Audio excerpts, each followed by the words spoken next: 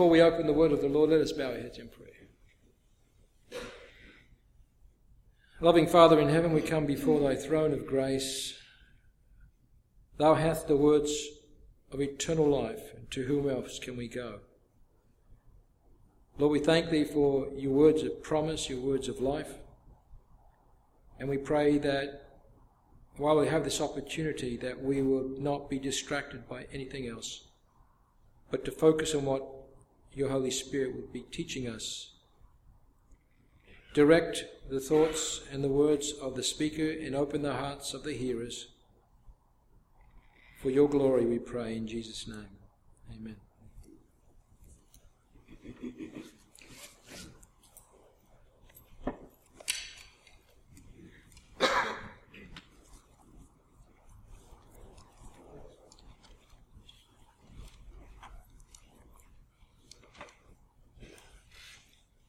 Dear ones, for this morning's text, I'd like to turn to the Gospel of Matthew chapter 11. The Gospel according to Matthew chapter 11.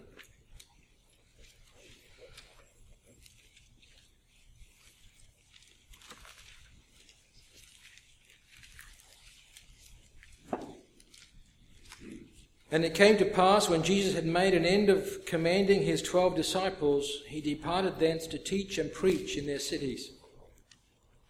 And when John had heard, that is, John the Baptist had heard in prison the works of Christ, he sent 2 of his disciples, and said unto him, Art thou he that should come, or do we look for another?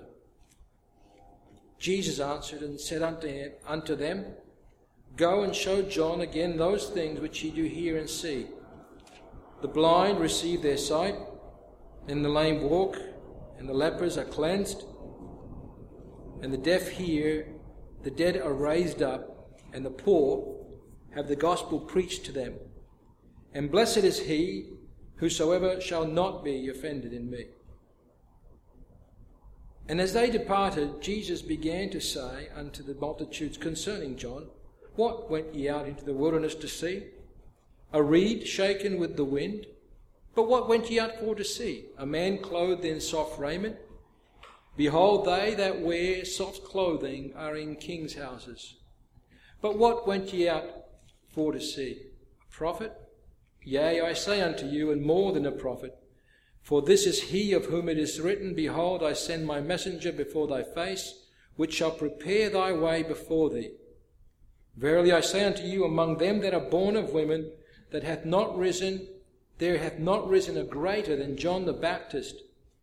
Notwithstanding, he that is least in the kingdom of heaven is greater than he. And from the days of John the Baptist until now, the kingdom of heaven suffereth violence, and the violent take it by force. For all the prophets and the law prophesied until John. And if ye will receive it, this is Elias, which was for to come. He that hath ears to hear, let him hear. But whereunto shall I liken this generation? It is like unto children sitting in the markets and calling unto their fellows, and saying, We have piped unto you, and ye have not danced. We have mourned unto you, and ye have not lamented. For John came neither eating nor drinking, and they say, He hath the devil. The Son of Man came eating and drinking, and they say, Behold, a man gluttonous and a winebibber, a friend of publicans and sinners. But wisdom is justified of her children. Then began he to upbraid the cities wherein most of his mighty works were done, because they repented not. Woe unto thee, Chorazin! Woe unto thee, Bethsaida! For if the mighty works which were done in you had been done in Tyre and Sidon, they would have repented long ago in sackcloth and ashes. But I say unto you, it shall be more tolerable for Tyre and Sidon at the day of judgment than for you. And thou, Capernaum, which are exalted unto heaven, shall be brought down to hell. For if the mighty works which had been done in thee had been done in Sodom, it would have remained until this day. But I say unto you that it shall be more tolerable for the land of Sodom in the day of judgment than for thee. At that time Jesus answered and said, I thank thee, O Father, Lord of heaven and earth, because thou hast hid these things from the wise and prudent, and hast revealed them unto babes. Even so, Father, for so it seemed good in thy sight. All things are delivered unto me of my Father. And no man knoweth the Son but the Father, neither knoweth any man the Father save the Son, and he to whomsoever the Son will reveal him. Come unto me, all ye that labour and are heavy laden, and I will give you rest. Take my yoke upon you, and learn of me, for I am meek and lowly in heart, and ye shall find rest unto your souls. For my yoke is easy, and my burden is light. May the Lord bless the reading of his word.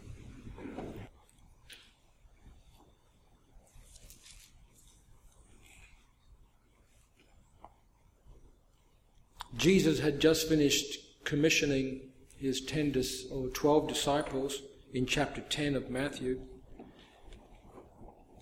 and sending them out 2 by 2 to go from city to city to preach the good news of the kingdom. And he instructed them the difficulties that they would face in doing so.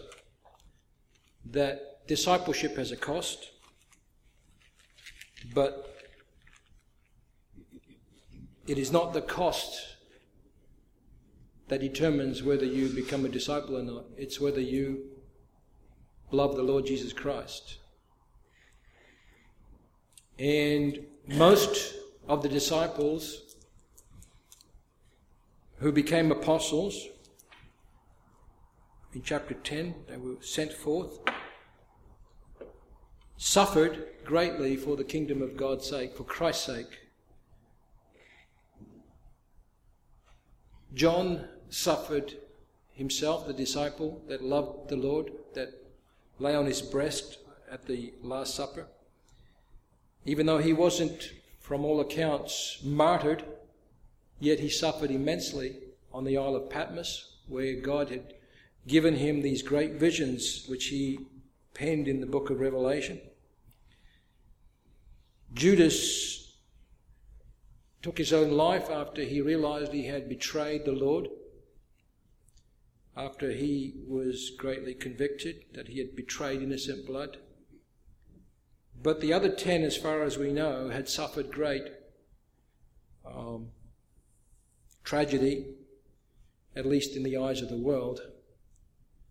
But I'm sure they themselves felt it a privilege and an honour to die for the name of the Lord. In the 11th chapter of Matthew, we see that Jesus continued his own ministry. He continued his own ministry. He says, when he made an end of commanding his 12 disciples, he departed thence to teach and preach in their cities. So while the other disciples were out doing the Lord's will in preaching to the cities of the nation of Israel, Jesus himself continued his ministry. And it came to the ears of John the Baptist, who was in prison, that there was this man performing these great miracles all over the land. If you read in the 14th chapter of the book of Matthew, 3 chapters from this one, you will see why John the Baptist ended up in prison. The scripture plainly tells us that John the Baptist had told Herod that it was unlawful to be married to his brother's wife. And after much ado, when the occasion was right, Herod's wife's daughter danced for him, and it pleased him so much that he told her that he'd give her anything that she wanted on his birthday, and to the half of his kingdom, whatever I think it was. And so she went and conferred with her mother, and the mother said, "Give me the head of John the Baptist on a platter, on a charger." Herod was convicted. That's not what he wanted to do. He knew that there was something in this man, John the Baptist.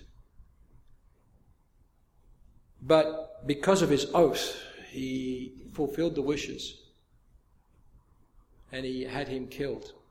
But prior to that, he was imprisoned because of his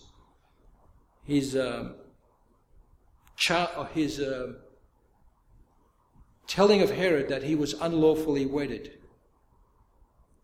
to his brother's wife. The historian Josephus describes this in his writings, historical writings, and he says that John the Baptist was executed around about 32 AD. He was 2 years in prison. That means not long after John the Baptist had introduced Jesus Christ as the Messiah to the world, because that was his mission. He was the forerunner according to Isaiah 40. He was the forerunner according to the Gospels, that he went ahead of Jesus to prepare the way of the Lord. Let every mountain be abased and every valley be exalted, make his path straight and make way and preparation for the coming of the Anointed One, the Lord Jesus Christ. It was the same John the Baptist that was on the river Jordan. He had disciples. It is believed that Peter and Andrew were his disciples. And when he saw Jesus approaching him one day on the river Jordan, he stopped and he must have pointed and said, "Behold, the Lamb of God that takes away the sin of the world." And he knew him. He was given a sign. And Jesus, coming to John the Baptist, wanted to be baptized of him. And he said, "Lord, you want me to baptize you? I need to be baptized of you." And Jesus said to him, "Suffer it so for now. Let it be so for now, that all righteousness might be fulfilled." And I'm wondering what that righteousness was. In which way was the righteousness of God fulfilled? In that Jesus was baptized. After all, John the Baptist was baptizing for the remission of sin. His was a baptism of repentance. But Jesus was without sin. So in which way was this of benefit that Jesus would now be baptized of John? You may think of more, but one thing that comes to my mind is that why Jesus had to come in the first place. Why, if God was going to save the world from sin, or give them the opportunity to be saved from sin, why did he even have to send Jesus? Why couldn't he have spoken from heaven and made a decree, if you do this and this, you will be saved? It is very clear from Scripture that one of the reasons, apart from the prophecies that he would come, that he would be born of a woman, and that he would be the Messiah in the flesh, apart from that, the Scripture tells us that Jesus was a high priest for his people that would represent his people to God. And as that high priest, he would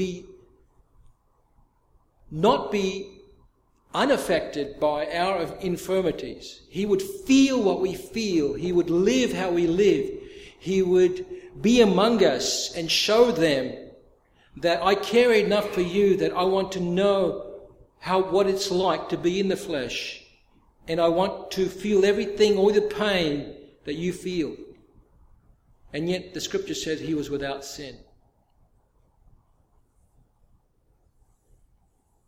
And I believe in that fashion he came and he wanted to be baptized as man.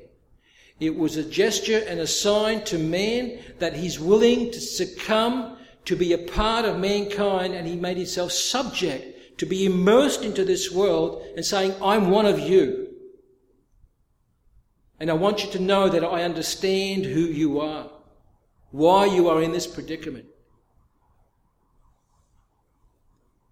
In Philippians chapter 2, It's such a beautiful passage of this submission of Christ to condescend into the hands of sinful men. Chapter 2 it says, "Let this mind be in you which was also in Christ Jesus, who being in the form of God, thought it not robbery to be equal with God." And that word robbery means thought it not something to be grasped at, something to cling to as it's mine. I'm not going to give this away to anyone. Thought it not robbery to grasp at this to be equal with God and show pomp and pride in this. But he humbled himself. He made himself of no reputation and took upon him the form of a servant and was made in the likeness of men. And being found in the fashion as a man, he humbled himself and became obedient unto death, even the death of the cross. He submitted himself to an event in the life of sinful man that he had to die. He submitted himself to death. And in so doing, he identified with mankind by saying, I want to be baptized. In so doing, he fulfilled the righteousness of God, that God is righteous, that God is just, and that God will be just in forgiving mankind because of what was going to follow, because he would submit himself unto death, even the death of the cross. So here we have this faithful servant of God, John the Baptist. He's in prison for 2 years. Josephus says that he was in a prison in the fortress of Machaerus. Machaerus is on the east side of Jordan, in where the nation of Jordan is today, about 15 or 20 miles southeast of the mouth of the Jordan River, Jericho. And for 2 years he was in prison. For 2 years he must have been wondering, is this it for me? He spent maybe several months prophesying and preaching and baptizing those that would come to him. And now he was very isolated from the nation he loved. But what caught my attention here, he had access to his disciples. I thought maybe he was in some solitudinal cell where he was, but he had access to the disciples because he sent 2 of his disciples to find out who is this man that is performing all these miracles.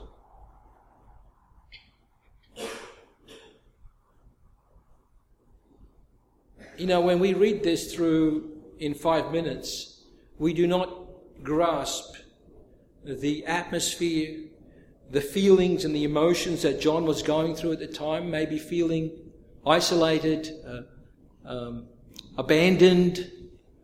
Is this it for me?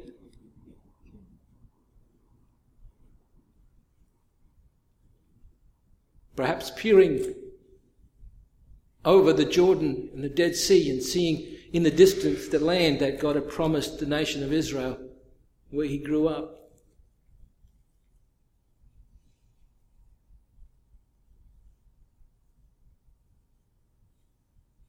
As I read that this morning, I thought about Moses. When Moses was brought to the cusp of the promised land, to the edge of the promised land, and he so badly wanted to enter in after leading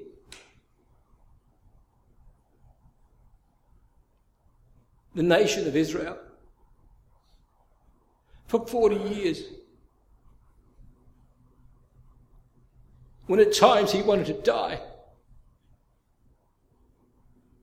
And he asked God to take his life.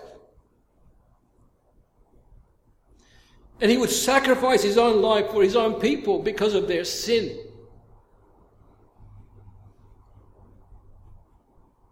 And now he comes to the promised land. He's on the verge of the promised land. And God says, you're not going to go in, Moses.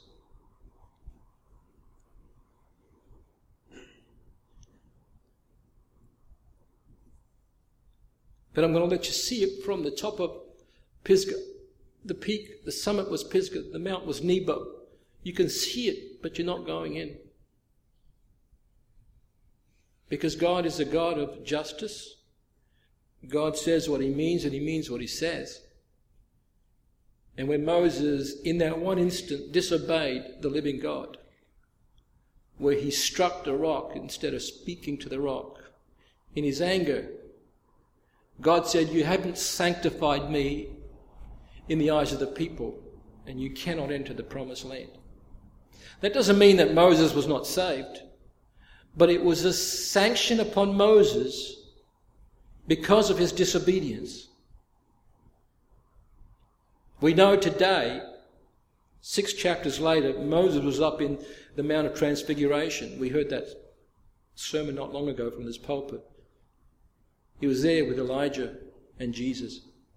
We know he was saved, but God means what he says. And so John the Baptist is another great man of God. He ushered in the dawn of the Messiah, but he couldn't be there when the focus of history was filled, when the climax of history was to occur.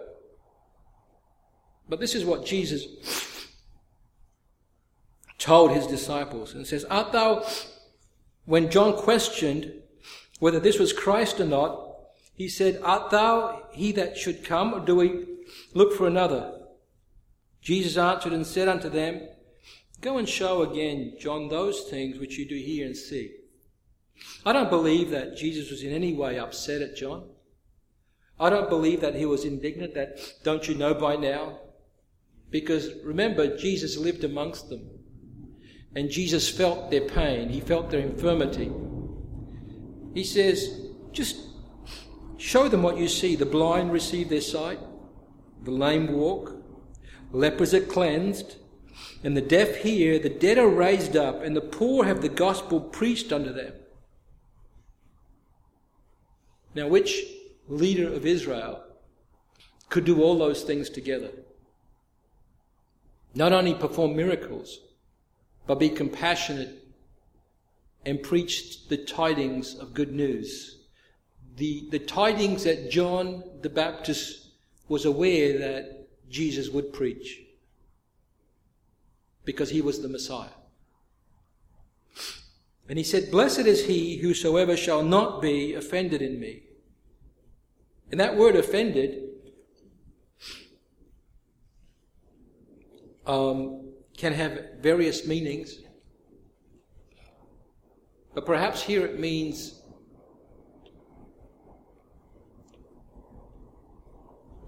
disappointed in me because they're not what I expect. They're not what they expected me to be. Or upset at me because I have the power to do things, because I've just displayed it, but I haven't done what they expect me to do.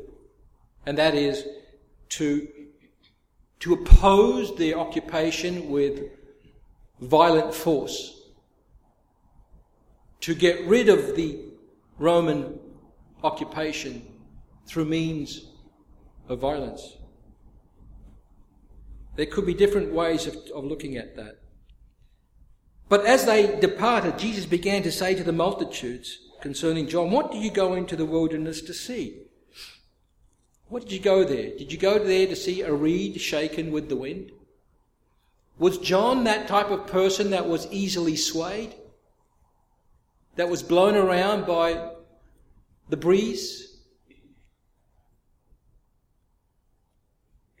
I don't think so, because we all see that he ended up in prison for the things that he said, that he was not afraid to say to Herod.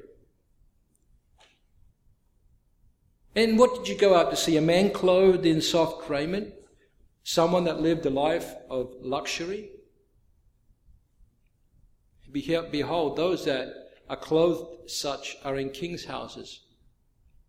You didn't go out to see a man that came here to to have a good life, to live in luxury, to live on easy street. But what went ye up for to see? A prophet? He was a prophet. He said, but I say more than a prophet. See, John the Baptist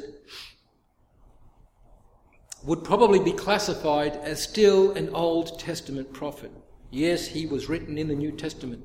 But he came in the spirit of Elijah. He came in the dress of Elijah. He wore camel's hair, the prophet's clothing. He ate locusts and wild honey. He seemed to be quite a crude man.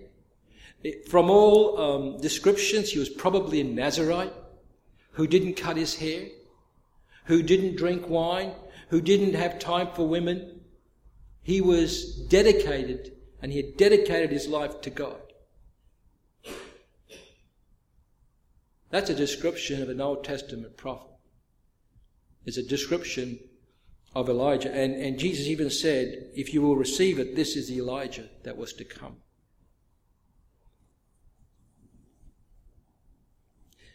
He said, for this is he of whom it is written, behold, I send my messenger before thy face, which shall prepare thy way before thee. Verily I say, and that was a prophecy from the book of Isaiah, verily I say unto thee, among them that are born of women, there hath not risen a greater than John the Baptist. Among them that are born of women, there hath not risen a greater than John the Baptist. Now that was a huge statement to make. Was he greater than David? Was he greater than Moses? Was he greater than Elijah? According to the Messiah, the Lord Jesus, he was. There has not risen one greater than John the Baptist. You know, many of us would think that unless you have your life lived out according to your plans, what's the expectations of any normal, if you will, ordinary human being? To be born, to have a wonderful childhood, to get a good education, to have a wonderful job, to be able to support yourself, to get married, to have children, raise them, to enjoy your grandchildren, and then to go into the golden sunset of your years and retire and just fade out of this life. What did John the Baptist have to look forward to? He died at the age of approximately 30 odd years. What did Jesus have to look forward to? We know what he had to look forward to in Hebrews chapter 12.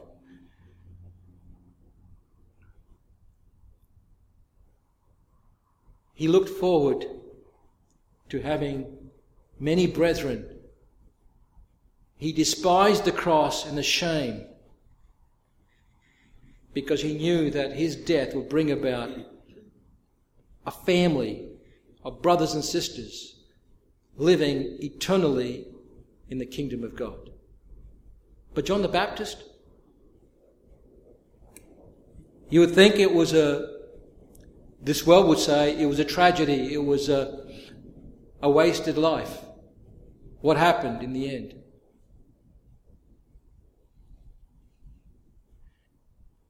If you look from the point of view of unregenerate man, yes. If you believe that there is no God, you would think it's wasted. But that's why even someone that does not believe in God, when they see something like this, must say there's something that he really believed in, something that he felt was worth living for and worth dying for.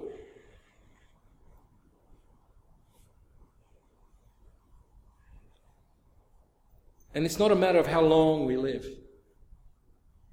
As Marie Simeon in Regina had on her wall. She lived to 103. But it's a matter of how we live.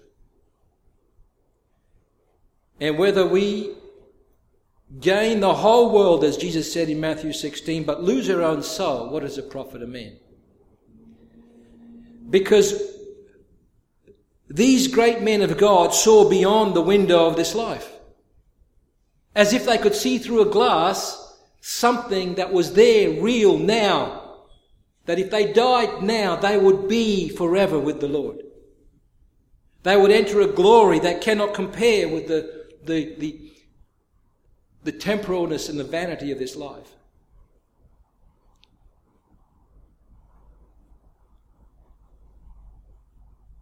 And he says that, notwithstanding, though he was the greatest of all men that ever lived, yet he that is least in the kingdom of heaven is greater than John the Baptist. Well, you just finished telling us that John the Baptist was the greatest human that ever lived. And now you're telling us that others are greater than he.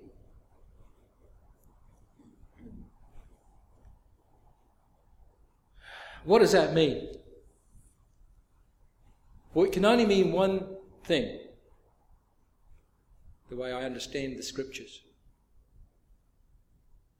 That John the Baptist had not yet experienced something that those that were to follow the Messiah would experience, that would make them great.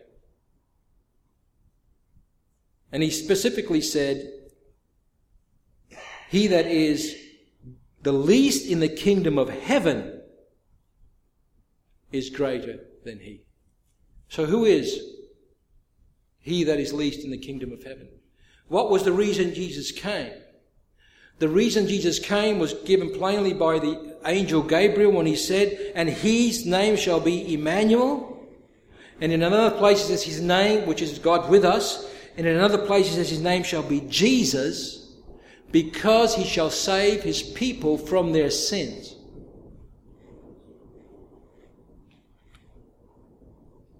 What happened later on?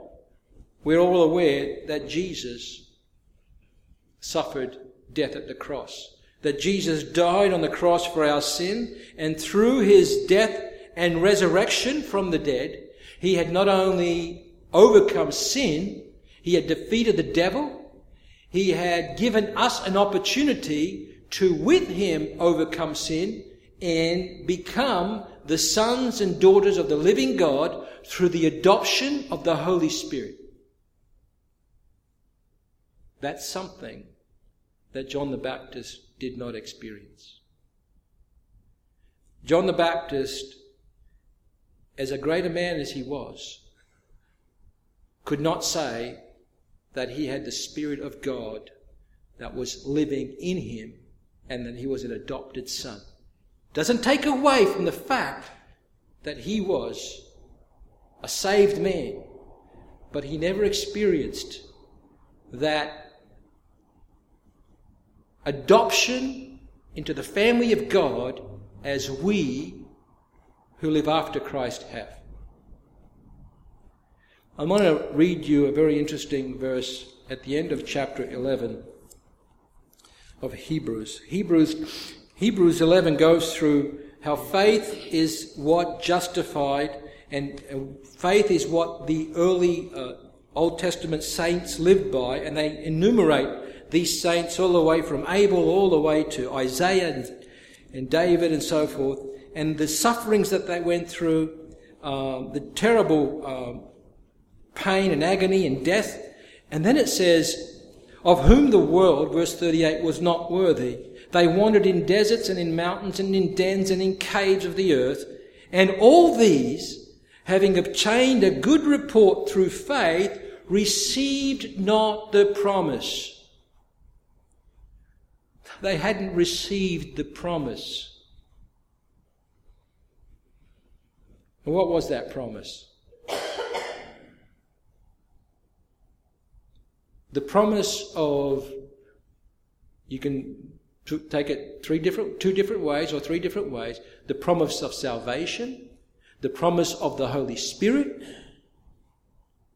the promise of the adoption of sons.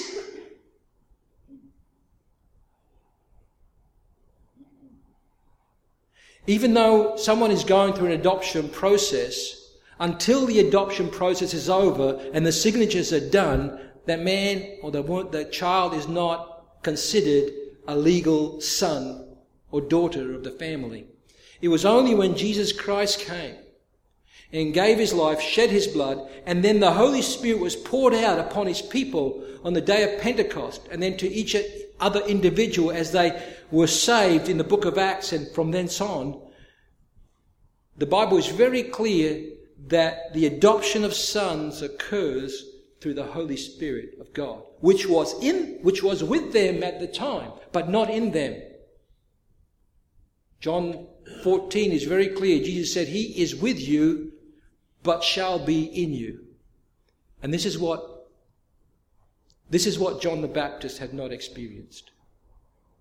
But look what it says in verse 40 of Hebrews 11.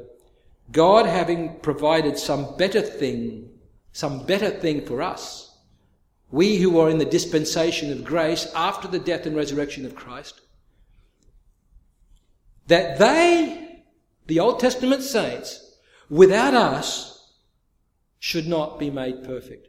The Old Testament saints were not made perfect until the crucifixion, the resurrection, and the outpouring of the Holy Spirit. So we're a very privileged people. We have promises given to us by the Holy Spirit. We have promises of blessings. Read them in Ephesians chapter 1. We have promises of power over sin. We have promises for direction and guidance of who that Holy Spirit is to us, the Comforter, the Strengthener, the Truth, Spirit of Truth. We have all these blessings and privileges because of the Spirit of God is now living in us. It's just an amazing sequence of events that led to salvation. That's why it was such a mystery to the Jew of the Old Testament. And he says, "For all the prophets and the Lord prophesied." Let me not skip the theme verse, if you will. That's why I chose the hymn, and it was chosen, I'm not mistaken, the last week. "And from the days of John the Baptist until now, the kingdom of heaven suffereth violence, and the violent take it by force." Now, we may say, "But Brother Doug, you just finished telling me that Jesus didn't come here to take the kingdom by force, to overcome the Romans, to destroy the enemies." Well, I think this is a different type of violence. If you look up the word, it really means, and it can mean violence, but the root word behind this is exactly the last word in verse 12, force. "The kingdom of God suffereth violence," or pressing into, or forceful seizure of, and the forceful take it by force. What does that mean? Does that mean that it's up to you as a human being to do this on your own might and your own power and your own force? When you compare different vocations in life, when someone wants to become a school teacher, for example, you don't become a school teacher by not doing your homework, not studying, not seeking to improve your skills in teaching and articulation and whatever it may be. The Apostle Paul gives an example in 2 Timothy. He says that the soldier of the Lord must endure hardship. No soldier of the Lord that wants to fight in his spiritual army, if you will, entangles himself with the affairs of this world.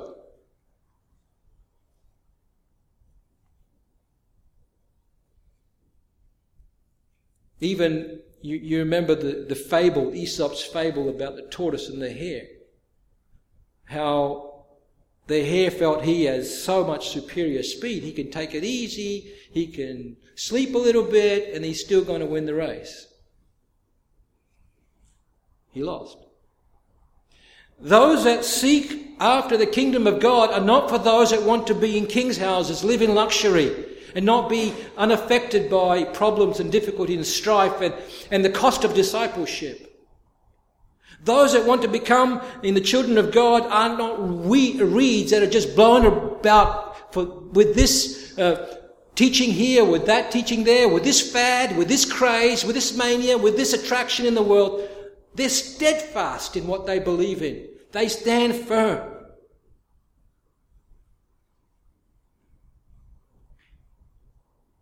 They don't give up at the first hurdle, at the first barrier, at the first pocket of resistance. They press in to the kingdom of God.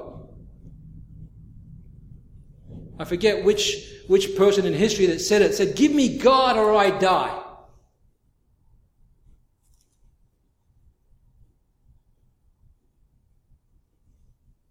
What he's trying to say is you've got to give up all your expectations of what it is like, of the kind of life that you think you need to live. And if you think that being a Christian is living on easy street,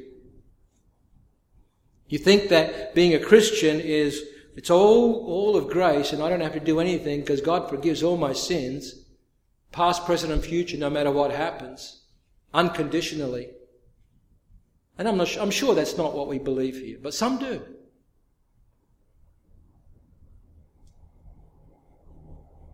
But being a Christian, those that are serious about entering the kingdom of heaven apply themselves.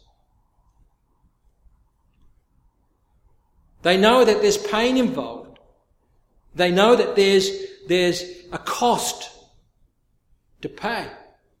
But they know that through it all, it's not their striving or the efforts that earn them salvation, but rather them attaining the wisdom of God and the understanding of God through seeking Him with all their heart, mind, soul and strength, no matter what the cost, no matter what the opposition. And Jesus says at the end of chapter 11 here, He says, "Come unto me, all ye that labour and are heavy laden, and I will give you rest." And many times in our lives we think that we're going through all these difficulties and problems because of our circumstances, because of what other people put in front of us, or because life is tough, or because I've been raised in this family, or because of what he did to me, or because of my physical disability, or because of whatever it may be. And you say, well, I didn't put myself here and it's not my fault. And so you give up. If God wants me to be saved, He'll somehow use His mighty power. And this is what some believe. That it's not you, it's just God regenerates you. And you don't have to do anything. But it's contrary to the scripture that Christ gives us in Matthew 7. It says, "Seek and ye shall find. Knock and it shall be opened unto you. Ask and it shall be given unto you." You've got to press. You've got to seek. You've got to knock. You've got to ask. And if you can't find the answer here, go there. If you can't find the answer here, go there. You know what? Go into the Word of God. God promises you, he that seeketh, right after Jesus said those three things, he says, "For he that seeketh shall find, he that asks shall be given to him, and he that knocks it shall be opened unto him." Now if that God promises you that, and you believe everything else it says in the Scripture, but you don't believe that, then I wonder if you believe everything else in Scripture. Because the same Christ that said that said all these other things as well. The same Christ said that it will be more tolerable for Chorazin and Bethsaida. Woe to thee, Chorazin and Bethsaida, it will be more tolerable for Tyre and Sidon because they repented. If they would have seen your works, right? They would have long ago repented in sackcloth and ashes if they would have seen my miracles that I did. But you did not. He said that. He said, woe unto you, Capernaum! You've been exalted to heaven through pride. You'll be brought down to hell. For if the mighty things which had been done in you had been done in Sodom, it would have remained until this day. That Christ said that. The same Jesus said that. The same Jesus says, seek, ye shall find. Knock, it shall be opened. Ask, it shall be given. Come unto me, all ye that labour and are heavy laden, and I will give you rest. And he's not trying to make you analyse why you're in this hardship, why you're in this difficulty, why life is so difficult. He's not asking you to analyse that. He's asking you to come to him and he'll solve your problem. By taking your focus off your burden and placing it on his shoulders.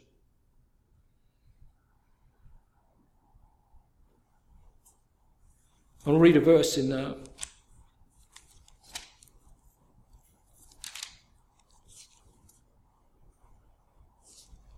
I think it's in Psalms. There's a couple of beautiful verses that God gives a lot of promise with.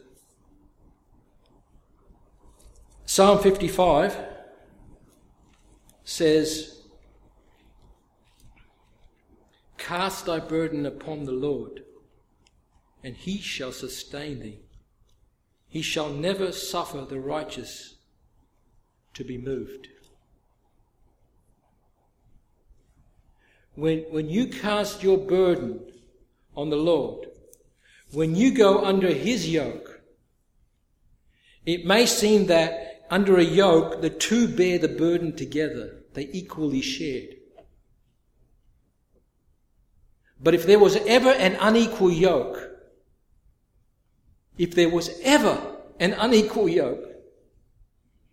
that was good, it's when we get under the yoke of Christ. And you don't bear your burden, he does it for you. And he promises, take my yoke upon you and learn of me. I am meek and lowly in heart, and I will give you rest. You don't have to understand. You don't have to understand why you're like this and why this is happening. If you commit and surrender everything to him, he promises you that you'll get rest. For my yoke is easy and my burden is light. You're all fully familiar with the narrative or the poem Footsteps. The man that was going through life and he always saw two footsteps when things were going easy in the sand as he traversed. And he knew that one was the Lord's and the other was his. But when times got tough, when it got very difficult, he only saw one set of footsteps, and he cried out to Jesus, to God, and he said, I noticed that when times got tough, the two sets of footsteps reduced to one set of footsteps. Where were you in my difficult times?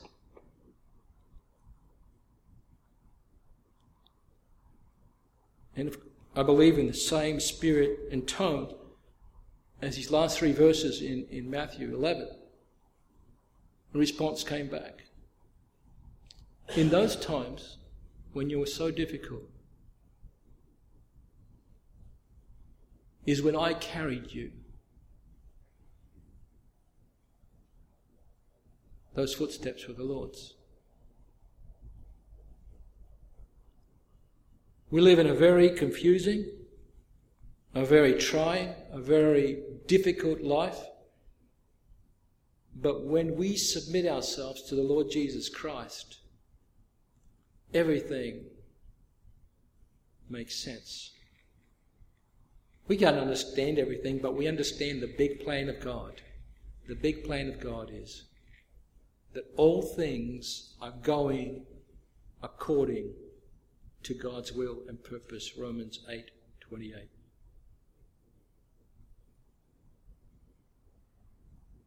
Let us not complain like the Pharisees did. John the Baptist came neither eating or drinking. Jesus came eating and drinking, and they both could not. They both had complained about both of them. They was never satisfied. But let us put ourselves under the yoke of the Lord Jesus Christ, and He promises us peace. As much as He promises judgment to those that reject His will and words, He promises peace and rest, because He is the Lord of the Sabbath as well. And He is that rest into which all we will go, those that love the Lord. He promises us that peace. May the Lord bless this word to us. The song reminded me, the last one we sang, about Jacob when he met the man by the river, I believe it was, and he wrestled with him all night. I believe the Old Testament, I forget which book it was in, says that was an angel. That Jacob wrestled with an angel of God all night. And when you say, why would he wrestle with God? Doesn't he know that he's going to lose?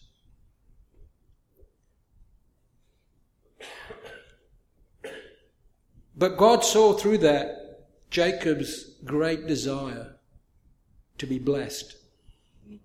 His name was Jacob. And after the wrestling all night, he had prevailed, and his name was changed to Israel, because he strove with God and overcame. And God wants us not to challenge Him to a competition, but He wants us to approach Him and plead with Him and have communion with Him in prayer. And He wants us to bless us through that. I pray that all that do not know Him yet as Lord and Saviour would do the same. And even those that do know Him, that we don't think that our job and mission is complete. We need to keep on approaching the throne of God with that mind, and God will bless us. To Him be the glory evermore. Amen. This concludes our service.